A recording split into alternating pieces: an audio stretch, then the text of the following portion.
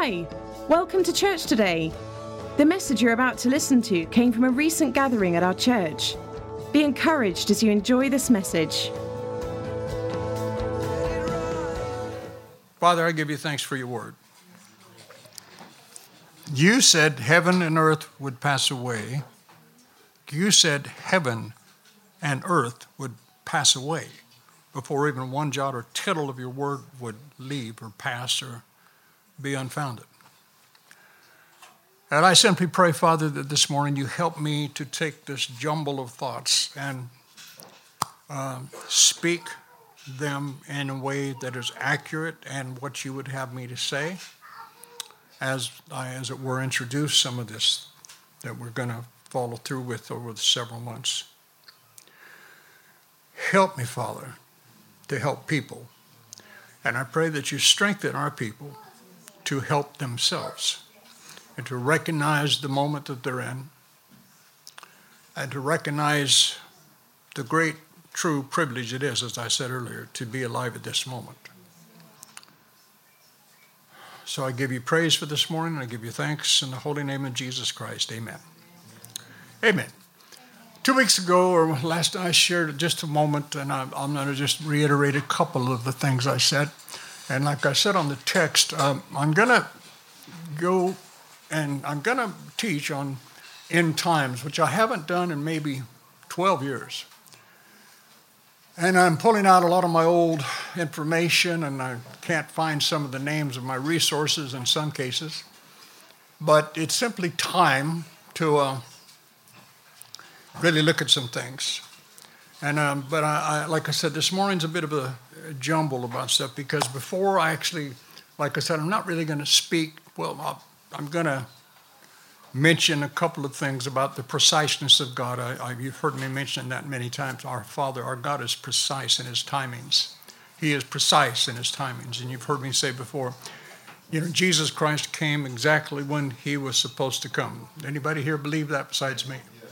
In the fullness, it says in the Greek, in the critical niche of time, God sent forth his Son. There was no other time he was to come but then.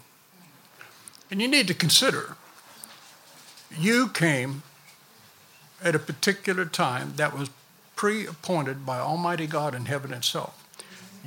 Most of us don't actually consider that. But this is your appointed time. It really is.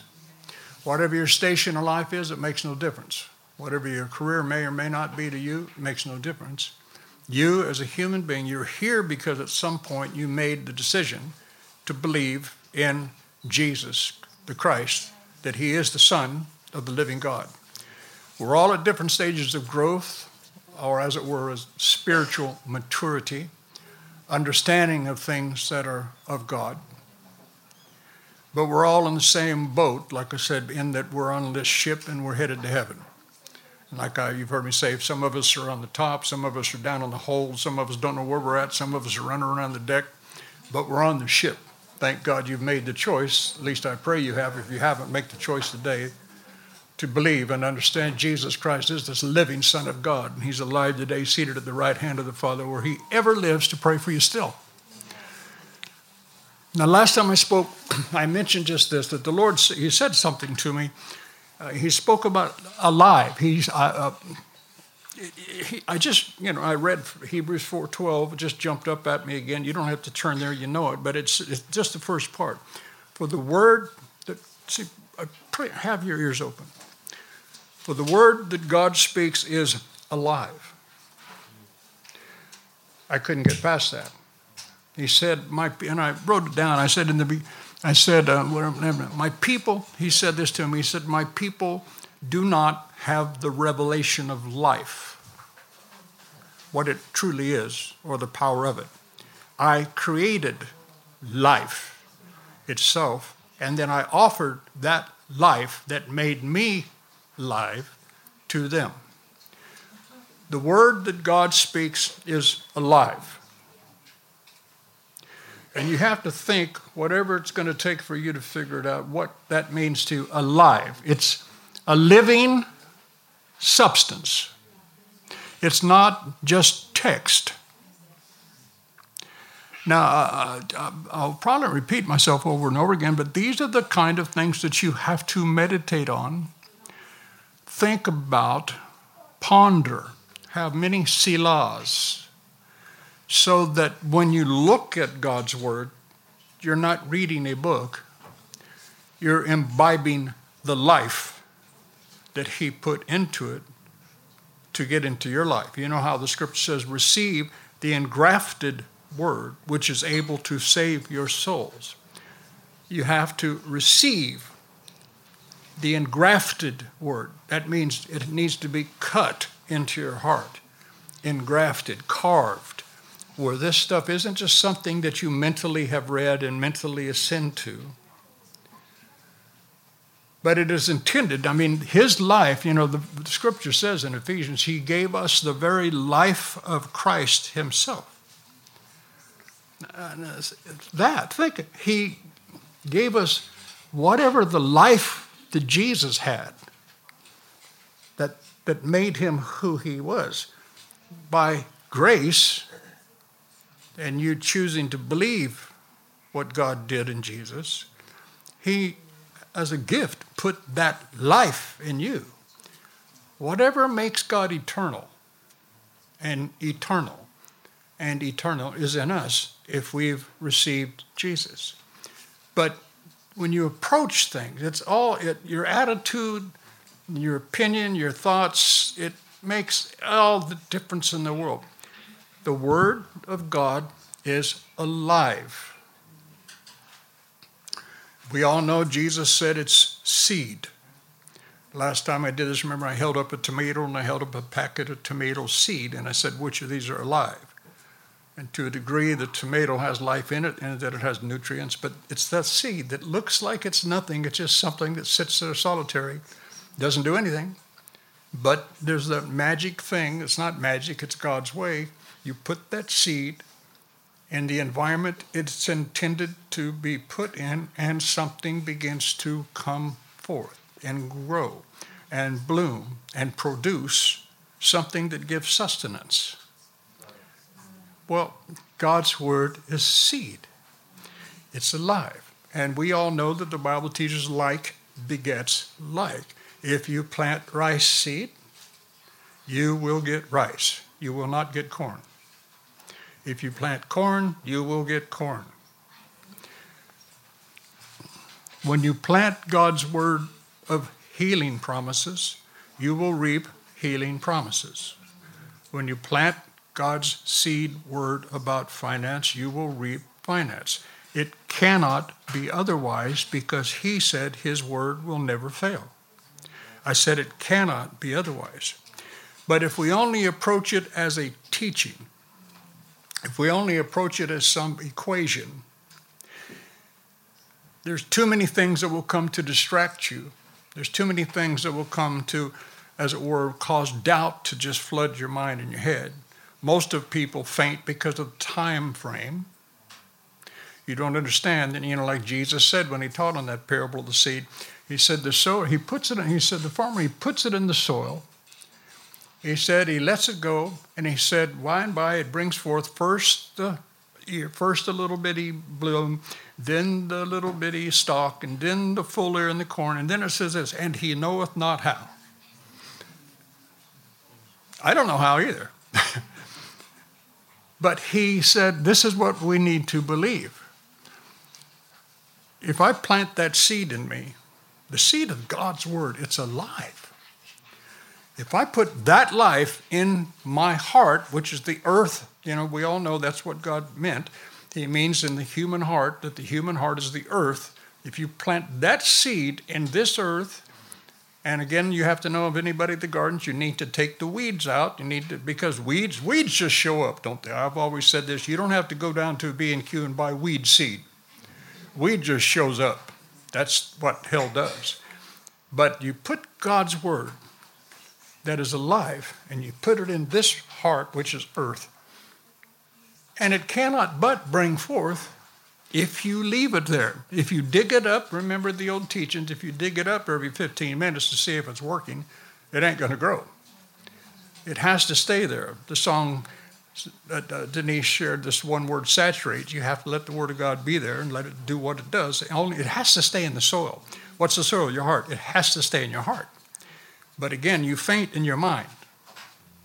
So hell's job is to get you to get in your mind. I got to figure this out. I got to figure this out. I got to figure this out.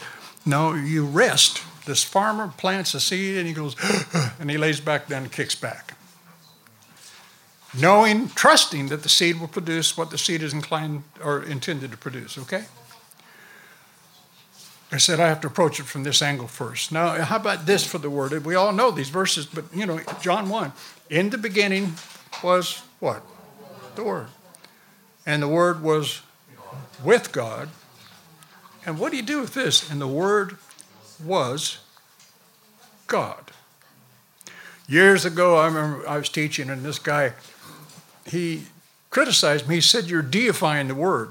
And I said, "What?" I didn't understand. He said, "You're deifying the Word. You're making it more than it is." And I said, "Well, Scripture says, and the Word was God."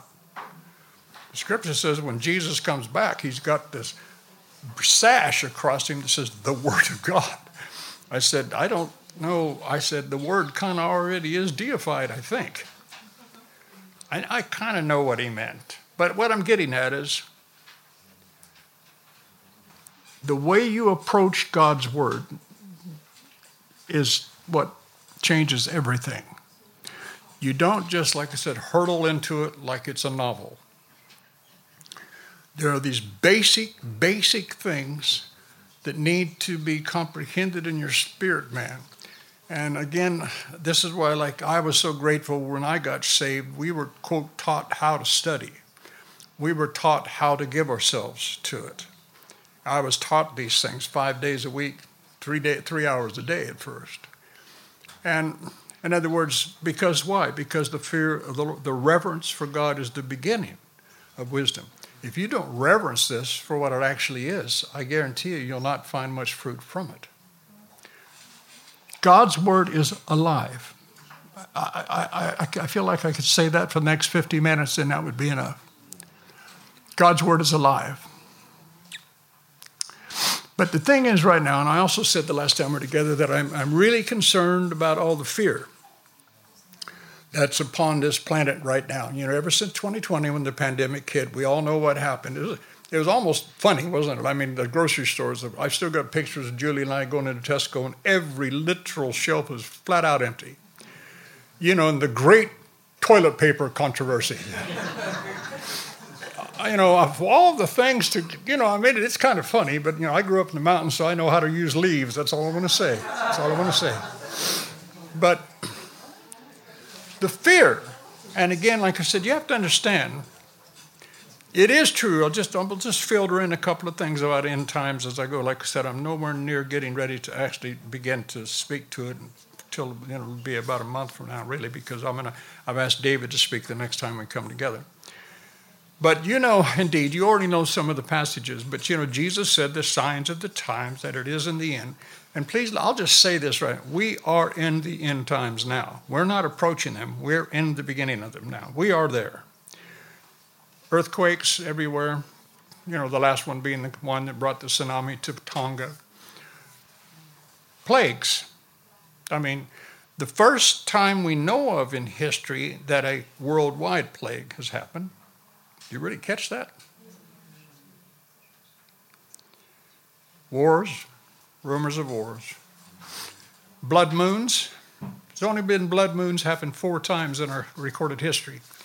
1400 and I think it's 36, I'm not sure. And every time the blood moons happen, literally on the heels of them were a dramatic thing that took place in Israel. I'll see if I can find that stuff out. Then the next one was 16 something, and the next one was, I don't remember, but of course we recently, just about 4 years ago, or 3 or 4 years ago, had all the blood moons again. And upon that happening is when, again, America recognized Jerusalem as the capital of Israel. These are tumultuous things that are happening. All the things that are happening in the heavens that the satellites are seeing and everything, we're just so near, so many things. So there's this fear that's just everywhere. And people who give it, they don't, and it's just like the COVID thing. And again, I do not condemn anybody that doesn't want to get vaccinated. I don't, not at all. But, all that in America, it's really a big deal, And I understand part of their hindrance is because to a degree, I don't know how many places, but a lot of places in America are making it, that you have to get vaccinated, as it were. And so some people are concerned just about the governmental issue of that. But I'll just say again real quick as far as me, you have to understand, again, if you actually believe God's truth and God's word, Jesus, the word of God says, just acknowledge me in whatever you do. Do whatsoever you do in the name of Jesus. So, in other words, I don't care if there was something weird about the vaccine. I got my vaccinations in the name of Jesus Christ. And see, when you do that, it's like a fail-safe. It keeps you. God, he's not going to let harm come to you. When you do something, you do what he says to do and acknowledge him in the name of Jesus. Do you hear me? But again, so it shook me a bit, that some of our own people were really concerned and they were afraid. And just that people get constricted by too many things. But see, to me, what that is simply, it's a sign that there's a lack of trust. And maybe even, again, this is not to condemn, I'm just saying it's a lack of understanding of the ways of God and what has really been done and what is really available and how we're ready to claim the whole issue of living by faith. Listen, in the decades gone by, in the faith message, like Brother Hagin, when it was first hit, boom, began to go around the world. Because of human nature, people saw it as a way to get their needs met only. Good. If you live by faith, you'll get a new car. If you live by faith, you can get healed. If you live by faith, and all that. In other words, it was about me. But really, the whole message of faith was God in the beginning, like as it were, putting the proverbial carrot out in front of the donkey, so that the donkey would follow after it to get to where he really wants to go. In the days and the years coming, if you don't know how to live by faith, you're going to be in great turmoil. Great, great, great, great turmoil. Faith in God, trust in Almighty God is about a whole lot more than having your bills paid. It's a supernatural spirit. It's a spirit. Faith is a spirit, the spirit of faith. Having the same spirit of faith. Therefore have I spoken, therefore have I believed. It's a spirit of faith that you have to expose yourself to so that it can possess you, where you find yourself, I've got it. I don't fear. I just refuse the fear. Fear comes to everybody, but you make the choice. I refuse it. Either God is for me or he isn't.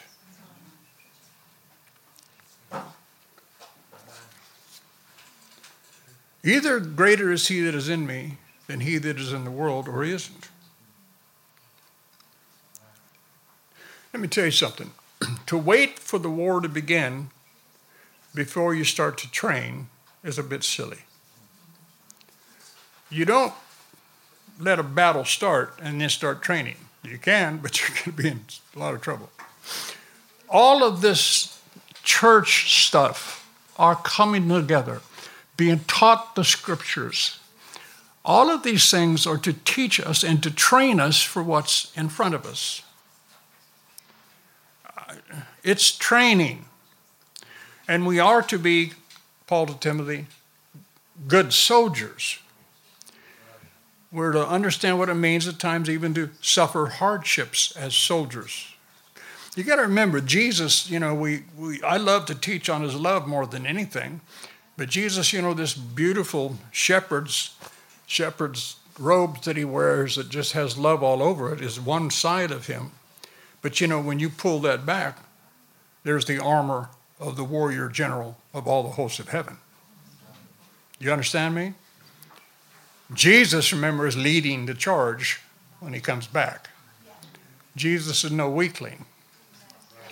So you have to begin to understand the faces of Christ. Yes, he's this incredible, gentle king who is smoking flax. He will not quench.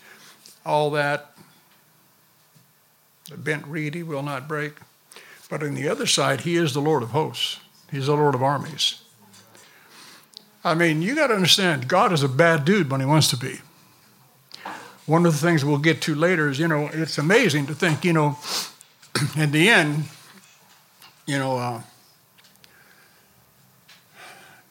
just before the tribulation, in the valley of Hagah, I can't pronounce her, Hamathagog. I think it's Hamathagog, something like that.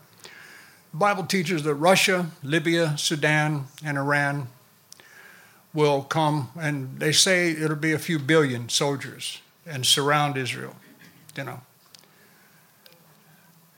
That's the part where it says, remember in Ezekiel, but they're all going to die, and it's going to take Israel, they're going to be 7 months burying the dead. Blood up to the bridle of a horse. You know who kills them? Not Israel's army.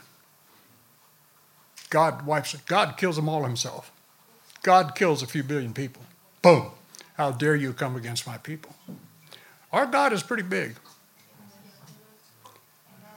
Now this is stuff, like I said, I'll speak to more as we go through this over the months, because I want you to see it for yourself. I don't want you to take my word for it.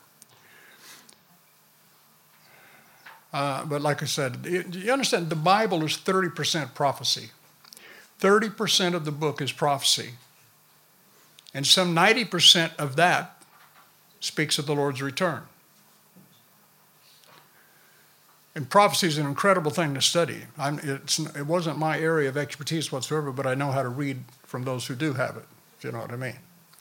But anyhow, like I said, this is a jumble this morning, but it's important to me because if I just kind of excite you with some things about the end and what this says and read Matthew 24 and, quote some of the Old Testament prophets about this stuff and that stuff, you can go away going, wow, that's heavy. But the thing I want you to see is it's alive. The prophecies of God have all come to pass. There's only one major prophecy that's actually left before the coming of Jesus. I'll just let that hang there until, like I said, later. But you got to understand, we're that close. We're that close to the final trumpet. For the word that God speaks is alive, and it's full of power. It doesn't have a little bit. It's full. I said it's full of power. Then it says it's piercing, even to the dividing asunder the soul and spirit. We know this verse. The word power means that which operates effectively, vehement and vigorous. Piercing means to pierce through, to penetrate, to intervene. When it says alive, it means, the Greek word is zoe, and it means gushing forth, flowing, with suggested idea of refreshment, having vital power in itself and exerting the same upon the soul, all those things. But this fear thing, has to be conquered. And we all know the verse in 1 Timothy, don't we? God has not given us, he hasn't given us a spirit of fear. But he has given us a spirit, hasn't he? And what kind of spirit is it? Power, spirit of power. And it's the spirit of love. And the spirit of a sound mind. That's how you recognize God in things. Is there power there? Is there love there? Is there calmness and a solidified stability of mind there? That's the spirit that he brings, that he's given. If you're born of God, that spirit's in you. But you still have to learn to yield to him, don't you? You still have to learn what it means to learn his ways. As many as are led of the Spirit, they're the adult Christians. And so this fear thing I don't want our people to have fear about what's to come. When you really begin to study end times, let me tell you, it freaks a lot of people out. And it's intended to, but the people it's intended to freak out are unbelievers.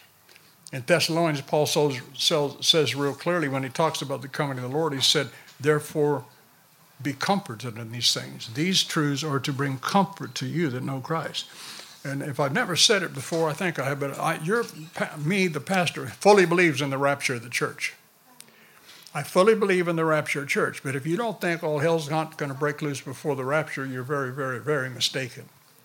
And this is my concern, like I said, that you really understand. Well, God just said this to me 4 days ago. He said, are you prepared for what's around the corner? Are my people prepared? Are your people prepared? And he said, as a pastor, you've got to understand, part of your calling is to prepare the people for what's out there. Right? And any of us that, quote unquote, have any seniority in leadership, that's what we're here to do. We're here to prepare you. Like I said, help you be trained so that you don't faint. You know the old story of combat? It is true. The moment the bullets start flying, all of your plans go out the door. I've had bullets go by my head a few times. I got to tell you something. That's where if you have any training, the training does kick in. That's why you'll hear combat soldiers talk about that. They said, thank God for their training. They knew what to do because they'd been drilled and drilled and drilled and drilled and drilled and drilled and drilled and drilled and drilled and drilled and drilled and drilled. This is what you do. It's no different in the body of Christ in the army of the Lord. We need to be so well trained that you don't hesitate for a minute and a half trying to figure out what to do and get your head blown off. So all of the things that we teach, prayer, offerings, all of those things, worship, the power of worship. Let me tell you, worship is a weapon of war. We all know he said he's ordained praise to still the enemy. It's part of, and we don't even really, we see most people don't really believe that. But that's like what was said this morning by Denise or Antonia, I forget which. Well, I think it was Antonia about the songs of deliverance thing. You see, that's how you shut the devil's mouth. You start singing the goodness of God. It works every time. I'm telling you, it works every time. I've had to do it many times in my life. And I'm just saying, but it's like we kind of, okay, maybe, whatever. But you don't really understand. This is warfare. It's yes, but see, you have to understand, this is why he says, I want you to love me with all your heart, all your mind, all your soul, all your strength. Because if you have your attention fully on him, that creates this gigantic bubble of power and grace that the devil can't penetrate. There's too many verses I could take you to. I could walk you through Proverbs left and right and Psalms where, the Lord will go before us. The Lord will be our covering. The Lord is our shield and the name of the Lord is a high tower. The righteous run into it and safe. I mean, all these things, they all have to do with conflict. So for you to think, for a lot of the body of Christ, this is what freaks me out about a lot of the churches, and I'm not judgmental about any churches, but this is why it is true where you go to church is going to determine your destiny to a degree. It's wonderful. All churches have dynamic strengths and dynamic whatever, but it is true that a lot of churches are about some of them are like they say a mile wide, but they're only an inch deep. They do not have what it's going to take to sustain themselves when the persecution comes. And you got to ask yourself that question. And see, this is not trying to get somebody to think you're being melodramatic in a Sunday morning service.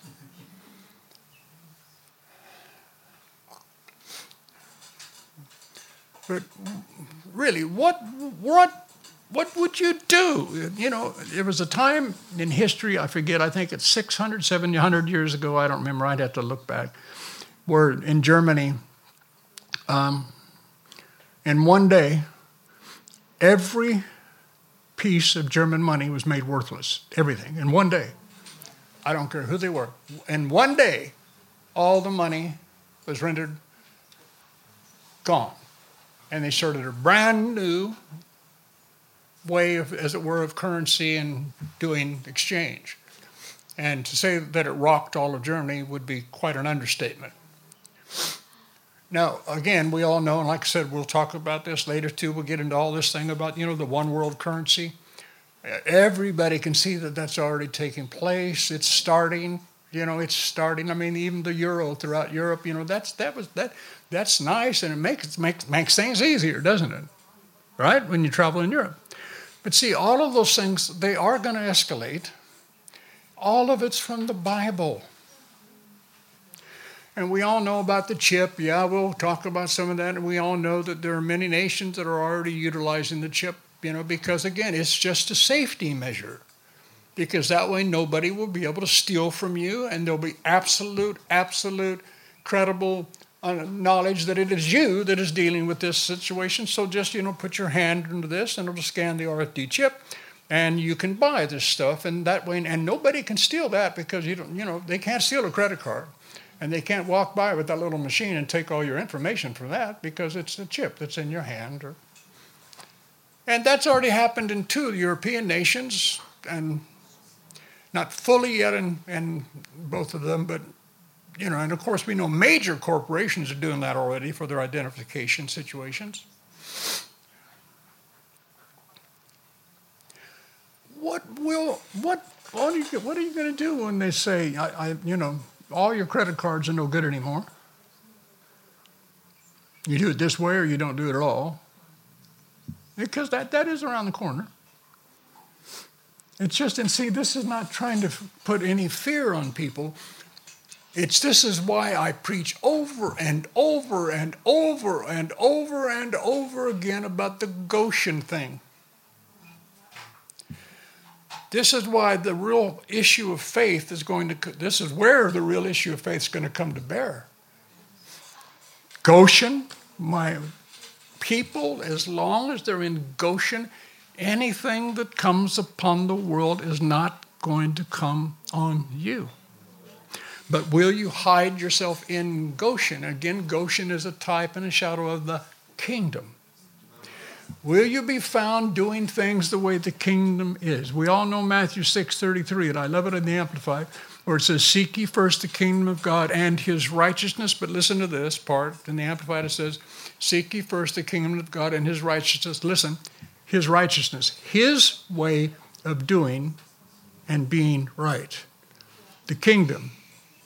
Seeking the kingdom means, will you really find out his way of doing and being right? I based my life on Goshen because he said to. I trust him. Do I have moments where I faint? Absolutely, because I'm human. But I've learned to just, like I said, just jump right back up. I refuse to doubt my living God. I refuse to doubt him. I've got all kinds of questions that are unanswered yet, like a lot of other people do. I don't know everything. But I do know this, come hell or high water, I'm going to trust him. Really. Literally. And all through Canada right now, they've finalized this thing about you're not allowed to counsel people that have had a gay lifestyle, because they call it conversion therapy. And they say and many pastors right now in Canada have been arrested. And churches actually have been shut down just in the last 3 months. Just the last 3 months that have been shut down for quote unquote practicing conversion therapy. And like this one pastor said, he said, I don't care if I go to prison forever. He said, I'm not going to stop helping people. If people come to me for help, I'm going to offer them the help that God tells me to give them. And see, the world doesn't see it that way. Everything, the LGBT, whatever, 14 letters, trip movement, is part and parcel of what's going to take place. The whole Islamic thing, of course, is part and parcel. I mean, Islam's literally going to be wiped out. But even having said that, I'm sure some of you have seen some of the beautiful testimonies about thousands, tens of thousands of Muslims are having seen visions of Jesus and getting saved. Tens of thousands are seeing visions of Jesus. Doesn't that say something? Isn't that kind of saying something? Anyhow, I can see you're all thrilled with me this morning. Last time I was here, I also said, what is big? And I just want to repeat that for a moment. Remember, I said, what does big mean to you? Does big mean how many numbers we have? Does big mean buildings? And then I asked the question, remember, who was bigger, David or Goliath? Who's bigger, David or Goliath? Well, David was bigger because bigness is determined by what's in your heart, not how big your body is. And that's why I'm really grateful. For whatever reason, God's given us some really big people in this fellowship. I'm serious. There are some big people here. They've got big hearts. And God smiles at that a lot. I'm going to read 2 verses that you won't like. That's okay. But about how we need to make sure this is in our attitude. Isaiah 28. I'm going to start in verse 9. This is the Amplified Bible. To whom will he teach knowledge? Ask the drunkards. And whom will he make to understand the message? Those who are babies, just weaned from the milk and taken from the breast. Is that what he thinks we are? Verse 10, for it is his prophets repeating over and over, precept upon precept, precept upon precept, rule upon rule, rule upon rule, here little, there little. In other words, is that what's going to cause people to change? That hearing the same stuff over and over and over again, as it were. He said in verse 11, no, but the Lord will teach the rebels in a more humiliating way. By men with stammering lips and another tongue will he speak to this people, says Isaiah, and teach them his lessons.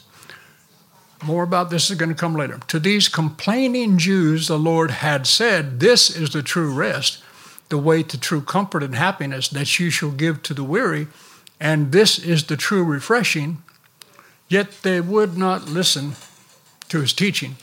Therefore, verse 13, the word of the Lord will be to them merely monotony.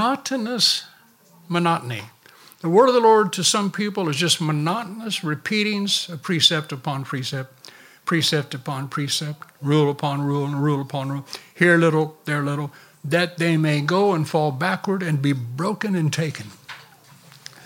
I've got to tell you, a lot of people find church monotonous. I'm just being honest, okay? I'm speaking of these things because I want to make sure you check yourself out. You don't, if you can't be excited about Jesus Christ, you can't be excited about anything. If you actually find out who this guy is, what he's done, what he's about to do. I mean, I love action movies. I'm still a big kid. I love them. I love shoot 'em ups. I still do. Drives Julie crazy sometimes. But I love them. Hallelujah. Boom, boom, boom, boom, boom, boom, boom, boom. You know what I mean? But I always tell her, honey, I'm just practicing spiritual warfare. I'm learning. Years and years ago, I had that computer game, Call of Duty. Anybody remember that long ago? Yeah. Call of Duty, and I'm shooting this. And Julie come in and said, Rod, stop it. You're killing people. You're killing people. I said, no, baby. I said, they're the enemy. They're the enemy. I said, I'm training myself. I'm just learning better how to really be more accurate and how to get, it's spiritual warfare training. She didn't agree with that fully. But hear what the prophet says here. All kinds of people, the word of God just becomes monotonous to. I always give this old illustration. One of my closest friends, John Baster, and I can say his name because he's cool. We love each other. We were Teen Challenge together. He actually saved my life in a way. But we, after we were both preachers for a while and stuff like that, we went to this one conference, and the guy said, turn with me to Mark 11, 23 and 24. Well, we kind of know what that faith message is, where Jesus said, about the faith, have faith in God. Whosoever saith unto this mountain, speak of the mountain, say, be thou removed, be thou cast, and shall not doubt in his heart, but shall believe that whatsoever things he says shall come to pass, he shall have whatsoever. Anyhow, that teaching. And this guy said there, and man, I just tuned in, and I heard so much, and at the end of this message, man, I turned to John and said, man, this is incredible, isn't it? And John, though I love him, just, I've probably done the same thing at some point. He turned to me and goes, oh, man, he said, I just turned off. I've heard that so many times. And I remember being kind of shocked. Wow, how could I get so much from that? Not pat me on the back, but how could I get so much from that message? And this friend of mine who's really adept in the scriptures, just say he didn't get anything out of it. And the Lord simply said to me, he said, just out of nowhere, I just heard him, he said, because you prepared your heart. He said, you sowed into the meeting, so you reaped from it. He said, John, at this point, he sowed nothing into it. If the Word of God is monotonous to you, you need to check yourself. I said you need to check yourself. This is why I keep harping on about this thing. The Word that God speaks is alive. You need to recognize it's alive. It's a living entity that will change your life. Again, if you will receive God's engrafted Word, it will save your soul. But see, it's your choice. I've learned a long time ago, I cannot make anybody believe the Word of God. As a minister, it says you that are teachers of the Word ought to teach people and show them, that peradventure they will cover themselves out of the snare of the devil, takes them captive to his own will. Man, that used to really hurt me because I think, you as a servant of the Lord are to teach the Word that peradventure people will recover themselves out of the snare of the devil, who is taken captive at his will. But you have to, again, we know Hebrews, the other verse too, right? But the word being preached did not profit them, not being mixed with faith in them that heard it. You got to mix faith what you hear. Now, even right now, see, this morning, some of you might already be getting monotonous because you're thinking about roast or you're thinking about whatever because of fasting. I don't know. David's thinking about giant piles of ice cream. But I don't know how to say it without sounding corny. The longing of my heart is that you are a prepared people. But there's so many things that have to be looked at. And this is what we've been trying to do over months and months and whatever. But now it's just like I said, we really need to understand the day that's in front of us. I am not joking. I'm not trying to be melodramatic. There's stuff that's going to happen. I think about my grandsons that are 8 and 6 years old. And I go, oh, my God, what they're going to experience. And I talked to my daughter Anna just yesterday, but just for a moment, not about this. But thank God they're in a little Christian school, and they're being taught the Bible, and they're on TV, they're watching Superbook and nothing else right now, which is that thing, talking about the scriptures and all that kind of stuff. But see, they're my grandsons. I love them. I love them. Tommy and Wang back there, right? Sammy, Kellen, Eve.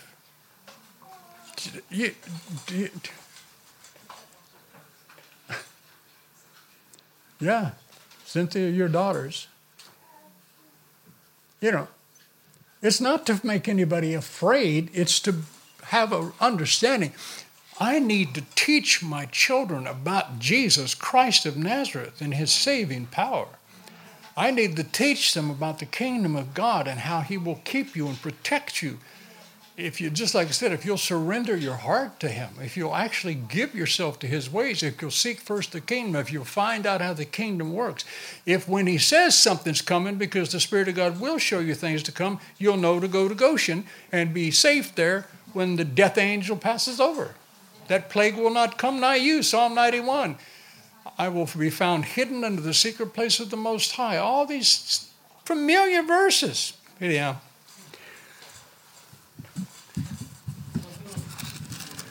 Isaiah 29 right next door. I'm just going to read this one. And I'm going to read something to you and we're going to stop. Like I said, until we get going. Isaiah 29. Similar to what was said in the previous place. I'm going to start at verse 8. Well, actually, I'm going to start at verse 7. Isaiah 29, verse 7. And the multitude of all the nations that fight against Ariel, Jerusalem, even all that fight against her in her stronghold and that distress her, shall be as a dream, a vision of the night.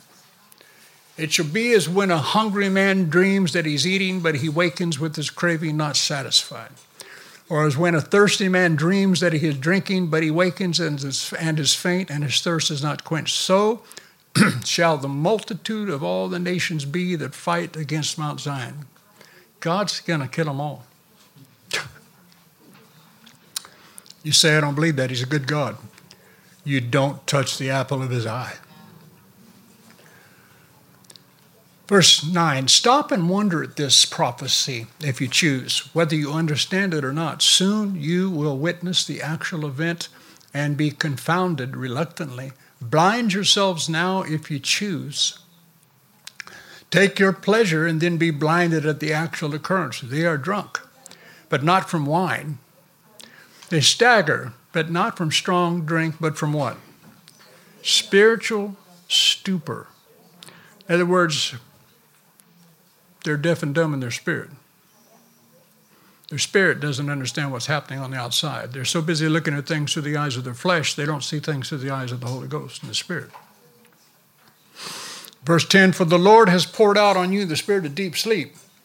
I could read Proverbs 1 to you right now and show you scriptures where God says over and over again, you know, because they did not turn at my reproof, because they just kept hardening the heart against my instruction, he said, I will laugh at the day of their calamity. For destruction and sure sorrow shall come upon them all. Blah, blah, blah. He said, but those who walk in my fear shall be delivered. All through Proverbs, you'll find things like that. If you keep standing, like Paul when Jesus appeared to him on the road to Damascus, how long are you going to keep kicking against the goads? How long are you going to keep kicking against this stuff? I've been telling you, I've been prompting you. When are you going to say yes to Jesus? When are you going to say yes to my ways? Don't get mad. When are you going to understand tithing and how incredibly important it is for your protection? When are you going to understand prayer and what it really means to commune with God so that osmosis thing can happen, with God's anointing can get on you? I had a dream 3 nights ago. It was really trippy. I was in a classroom, and it was kind of like this size. And there were all these little children. They looked like they're about 6, 7, 8 years old. And there was a bowl in front of them full of oil. And they said, Pastor Rod, they said, what's all that for? And I said, well, that's the anointing oil. That's what they used in the Old Testament. And they said, well, what's the anointing for? And I said, God would anoint certain people. And I said, when you were anointed with oil, I said, you could see what you couldn't see before. You could hear what you couldn't hear before. You could smell what you couldn't smell before. You could do what you couldn't do before. And it's so funny, this is a dream. And then, just like that, it's like I turned and I looked at him and I said, now today, in Jesus' time, I said the same thing is true. If you will be hungry for Jesus, if you'll actually seek him, actually seek and keep on seeking, ask and keep on asking. If you'll actually do that, see, he'll see that hunger, and I said, he'll anoint you. That's what happens the more you stay with him, because I said, you see, he's anointed. And I said, when you get on him, that's the thing about oil, it gets on you. It just gets there. I said, you spend time with him in prayer. And I said, his anointings get on you. And you know what happens? I said, you begin to see what you could not see. You begin to hear what you weren't able to hear before. And you find yourself able to do what you couldn't do before because of the anointing. That's a funny dream.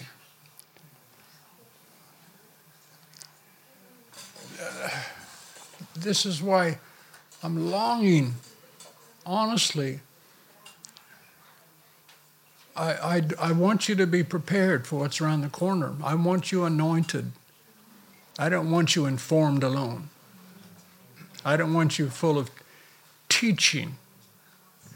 What David said in the beginning as well, this issue about the presence of God. Lord said to me 15 years ago, he said, my presence answers everything. And that's a deep statement. And I've pondered over it for years and seen different aspects of what that means. My presence answers everything. So then he finishes here in Isaiah 29, he says this. Verse 10 again, I'll just read that. He said, for the Lord has poured out on you the spirit of deep sleep, and he has closed your eyes, the prophets, and your heads, the seers. He's covered and muffled them. In other words, what they should have been doing, they weren't doing. Verse 11, and the vision of all this has become for you like the words of a book that is sealed. When men give it to one who can read, saying, read this, I pray you, he says, I cannot, for it is sealed. And when the book is given to him who is not learned, saying, read this, I pray you, he says, I cannot read. But look at 13. For the Lord said, for as much as this people draw near me with their mouth and honor me with their lips, but remove their hearts But they removed their hearts and minds far from me. And this last part in the Amplified. And their fear and their reverence for me are just a commandment of men that's been learned by repetition without any thought of the meaning. See, I do not want that to be the definition of any of our people. Is anybody listening to me at all, or am I just flapping my gums? I'm really intent about this. I want you to catch this. And yet, I know, and what really shakes up a person that's been a minister for a while is that when you really do study the parable of the sower sows the seed, 4 types of soil, remember? 4 types. Only 25% of the people brought forth fruit. And this is Jesus saying when he's speaking. Only 25% of the people have the attitude that's going to cause them to bring forth fruit. That means maybe 75% of you in here right now are just kind of hearing, but not listening. Now, that's not to condemn. I'm just saying that's the cold, hard facts. This is why I was taught, thank God, to be intentional when I come in. I'm going to hear if no one else hears. I want to hear the word of the Lord. I want to know what God is saying to me. That's why I don't, go home and then after Sunday never look at the book again. Every single day. Here I am, Spirit of God, guide me, teach me, strengthen me, correct me. Just here I am. You put yourself before God. Like I preached it for years, that daily point and place of consecration. You got to have it. But here he said this thing that their fear and reverence for me have been learned as a commandment of men. In other words, I listened to Kenneth Copeland and I learned this. I listened to Bill Johnson and I learned this. I listened to whosoever, Chandler that you talked about this morning, and I learned this. All of it's good. But this is the question Dad Hagin asked us all the years ago. He said, whose faith are you living by? If you don't have your own, somebody else's ain't going to help you that much. I remember him sharing that for his son, Ken Jr. He said, every time I prayed for Patty, his daughter, or Ken, he said God healed him every single time they had any illness or sickness come nigh them. He said, but the moment Ken turned 18, he said, my prayer for healing didn't work for him. And he said, it shook me. And God said, he's on his own now. I'm just telling you what he said, whether you like it or not. He said it's time, to develop his own faith. So you got to ask yourself that question, whose faith are you living by? You got to dig it and get your own. You got to understand the Word of God is hid treasure. If you look at it, like you've always heard me say, if I told you right now, remember, in one of these walls right here, there's 200 billion pounds tax-free money. If you find it, you can have it. And I always say, how many of you would wait till the end of the service to go check it out? If you knew there was a couple of 100 billion pounds right there in one of these walls, you'd knock every wall in here because you could care less about how much it was going to cost because you find the money, everything's taken care of, right? Think about that. I always say, if I told you in one of the walls right now in your house right now, you got 1 billion pounds sitting there, you wouldn't wait till the end of the service. You wouldn't be courteous at all. If you'll seek God's word as hid treasure, then you'll understand the fear of the Lord and the knowledge of the Holy One. I'm going to finish with this. I actually am finishing. And this is my first little tidbit about something towards end times. And the only reason I'm going to share this is because of my thing about precision, how precise God is. And I just thought you'd like, this is, like I said, I just started to look back at some of my old notes and stuff and trying to dig back up some of my stuff. I can't find all the resources, but I just, whatever, this touched me, and there's many others I could have gone to. Oh my God, okay.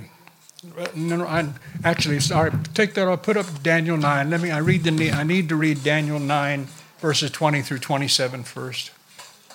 Daniel 9. If you can put it up there, 20 to 27. I'm just not even going to open my Bible. I'm going to wait till you get it up there. Help her, Father. Help Brown, favored Brown. Help her, Lord. Help her. Help her, Lord. Help her. Rushing on the way. Rushing on the walls. Rush.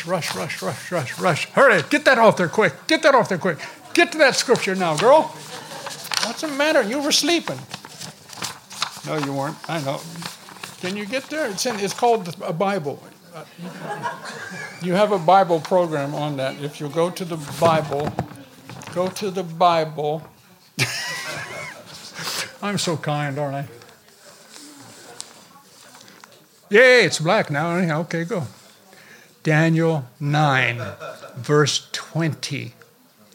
It's the Bible. Call it the Bible. Say Bible. It'll work quicker. Say Bible. B-I-B-L-E. B-I-B-L-E. Bible is the book for me. Basic instructions before leaving earth. Remember that one? B-I-B-L-E. Basic instructions before leaving earth. Daniel. They're so excited now they're going to McDonald's in a minute. Daniel chapter 9.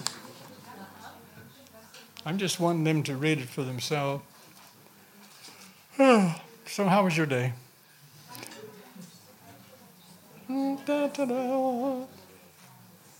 Bless you, Jenny.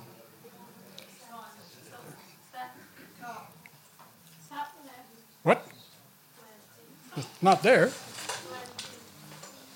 Oh, I wanted it up there so I could read it. Now you got to make me. Can you get it on there? Oh, well, forget it. Let me turn my Bible open. Father, forgive them. They don't know what they do.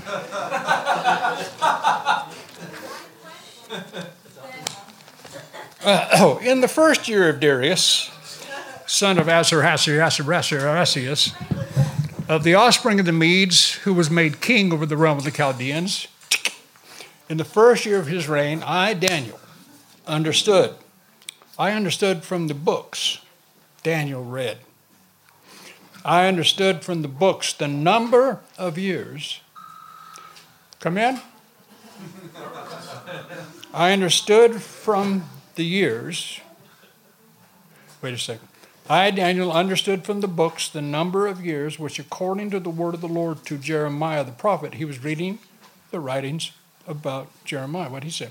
I understood the years which, according to the prophet, must pass by before the desolations which had been pronounced on Jerusalem should end, and it was 70 years. And I set my face, God, may we all do this, and I set my face to the Lord God to seek him by prayer and supplication, with fasting like we've just been doing, and sackcloth and ashes. And I prayed to the Lord my God and made confession and said, O Lord, the great and dreadful God who keeps covenant, mercy, and loving kindness with those who love him and keep his commandments, we have sinned. I love the fact that he identifies, even though he was evidently, a righteous man. That's what Nehemiah did. That's what the rest of it. You identify with the people. You don't exclude yourself and, I thank God I'm not like that guy down there. No, we've all sinned. We have sinned and dealt perversely and done wickedly and have rebelled, turning aside from your commandments and ordinances. Neither have we listened to and heeded your servants, the prophets, who spoke in your name to our kings, our princes, and our fathers, and to all the people of the land. What verse is this? Is that verse? It says verse 7, right? I asked you to start at verse 20.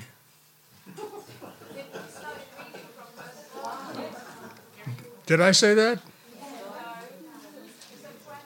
Well, anyhow, 20.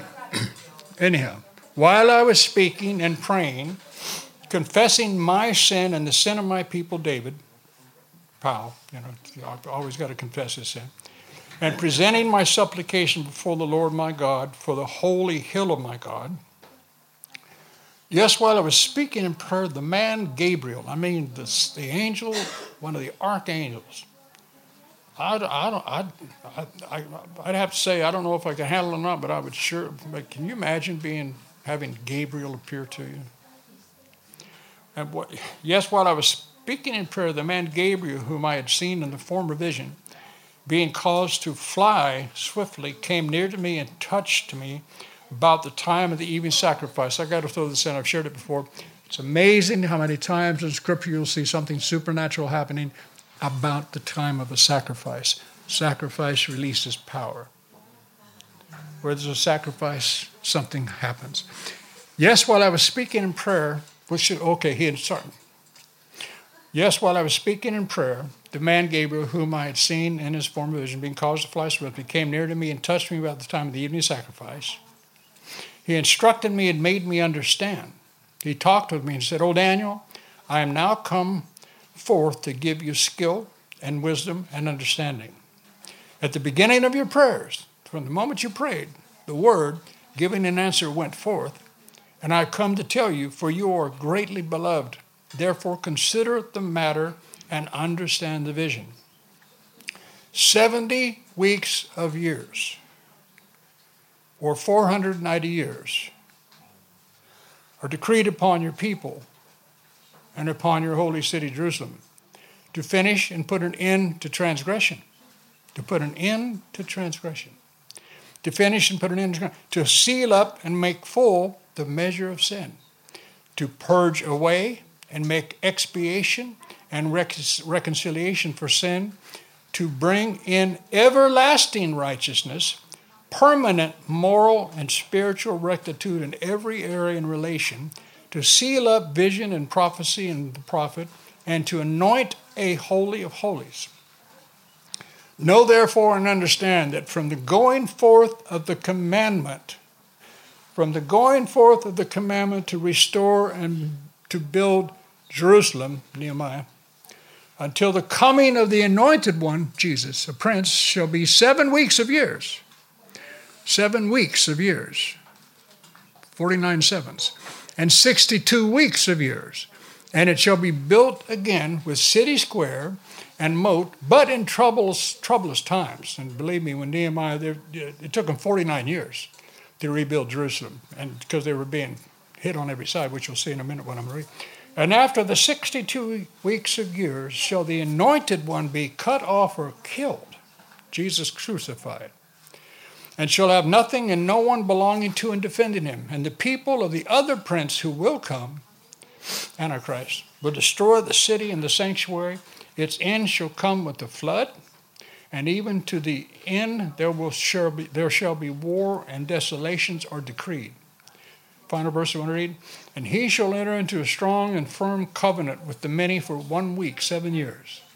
And in the midst of the week, the 7-year tribulation period, he shall cause the sacrifice and offering to cease for the remaining 3.5 years, and upon the wing of pinnacle of abominations shall come one who makes desolate until the full determined end is poured out on the desolator, the Antichrist and all. Like I said, there's much, we're going to get into that at another time. If you put up now, I've just got this one, this is the little thing I want to read, and then I'm going to stop and we're going to go home. You got it? Tell me, I'll let you get it. It's okay, I'm sorry. I love Favor Brown, you know I do, I'm just playing. Elizabeth. How do you pronounce your last name? Wakakapori? Akapori? Sorry, I'm really not as older than I'm really a nice guy. I was going to say ask my wife, but then sometimes. Okay. This passage describes how the angel Gabriel came to Daniel. Oops, is it up there? Oh, got to wait. Okay. This passage describes how the angel Gabriel came to Daniel at a crucial time in Israel's history. The Jewish people were in Babylonian captivity, but longed to return to their home. Gabriel told Daniel that when the time came for the Jews to return and rebuild Jerusalem, it would begin a 490-year prophetic countdown to the end. 3-part prophecy. The 77s Gabriel spoke about were 70 weeks of years. In other words, 77-year segments. We had to study this for 6 months at school. It's Daniel's 70 weeks. It's quite a thing to really comprehend. But I'm just trying to show you a bit. The 77s Gabriel spoke about were 70 weeks of years. In other words, 77-year segments. He told Daniel those years would be broken up into 3 parts. Part 1, the first is a period of 7 sevens, which equals 49 years. This is the period of time it took the Jews who returned to Jerusalem to rebuild the city. Such a lengthy rebuilding period may seem overly long, but remember it was a time of great difficulty. The Jews experienced profound resistance and constant attacks from their enemies. This fulfilled Gabriel's words that Jerusalem would be rebuilt in times of trouble. The book of Nehemiah tells the story in detail. Part 2. According to Gabriel, the next period of time includes 62 sevens, or 434 years total. When you add the 49-year period to the 434-year period, you get a total of 483 years. That's when Gabriel tells Daniel that the anointed one, Jesus, would be put to death. That's where it gets interesting. Did that period get fulfilled? In the 19th century, the famed Assyriologist Sir Henry Creswick Rawlinson discovered and translated ancient records in the Palace of Shushan, sometimes known as Susa. According to these documents, the order to rebuild Jerusalem was given by Artaxerxes Longinus on March the 14th in the year 445 BC. Now, the Jewish calendar is lunar. As a result, it has only 360 days in every year. Using that calendar, a total of 483 years, or 173,880 days, passed between 445 BC and the death of Jesus. Beginning on, I want you to see about the precision. Beginning on March 14th, 445 BC, and adding these 173,880 days would bring us to April the 6th, 32 AD. That date is Palm Sunday, when Jesus rode into Jerusalem on a colt and began his march to death on the cross. The very day.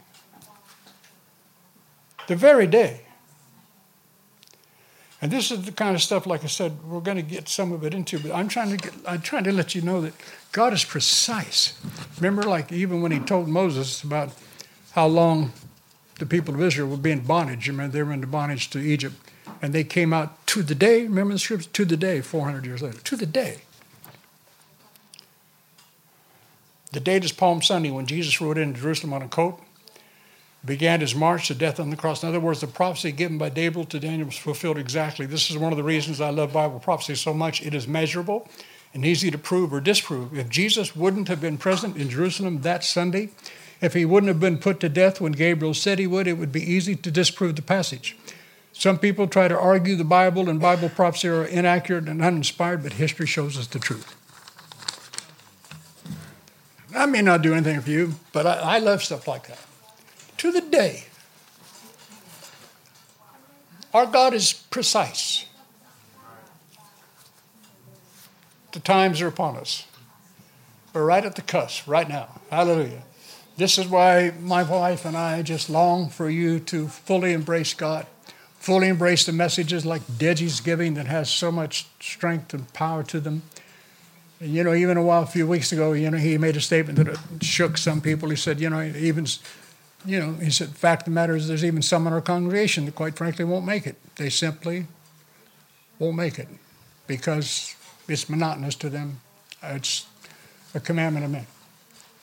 And wonderful messages that David was bringing about identity and everything else. It's all for a purpose because we need to be prepared for what's right around the corner. It is no joke. Listen to me. As God is my witness, I know that it's going to happen, at least in my grandchildren's life.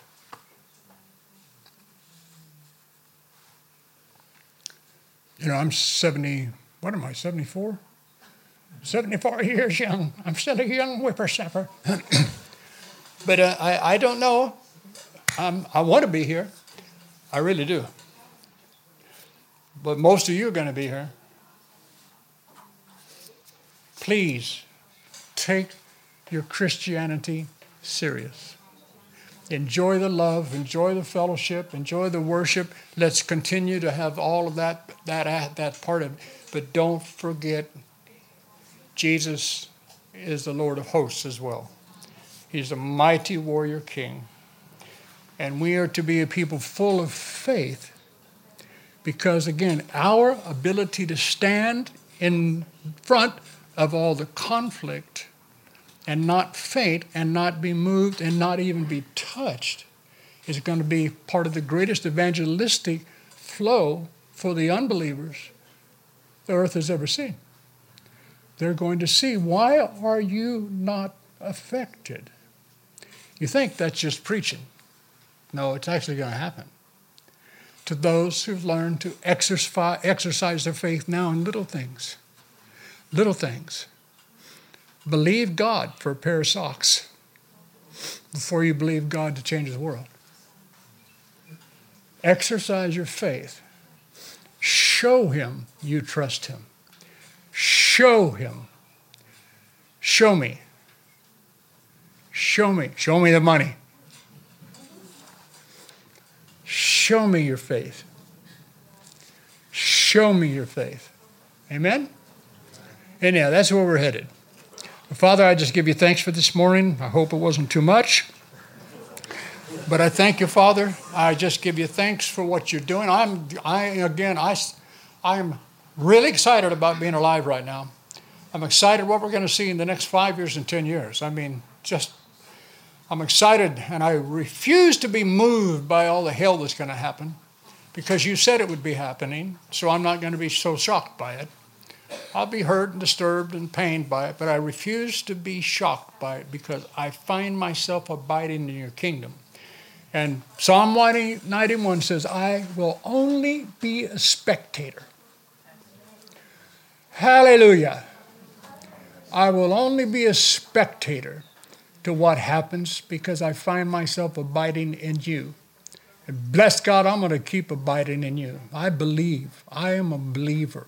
I believe in the blood of Jesus Christ. I believe in his salvation offered me that I've received. I believe in the anointing of the Holy Ghost. And I believe in the Word of God, because it is alive and full of power. So I speak blessing, courage, discernment, understanding upon our people. And I pray that they find themselves, like the scripture says, abiding in your word, so that you might abide in them. That they would begin to live there and realize there's no other issue that has priority over learning of you, knowing you, finding your presence, and learning to dwell within that place. Amen. We believe you've really enjoyed this message. For further information, visit www.commonwealthchurch.org and feel free to join us on any Sunday.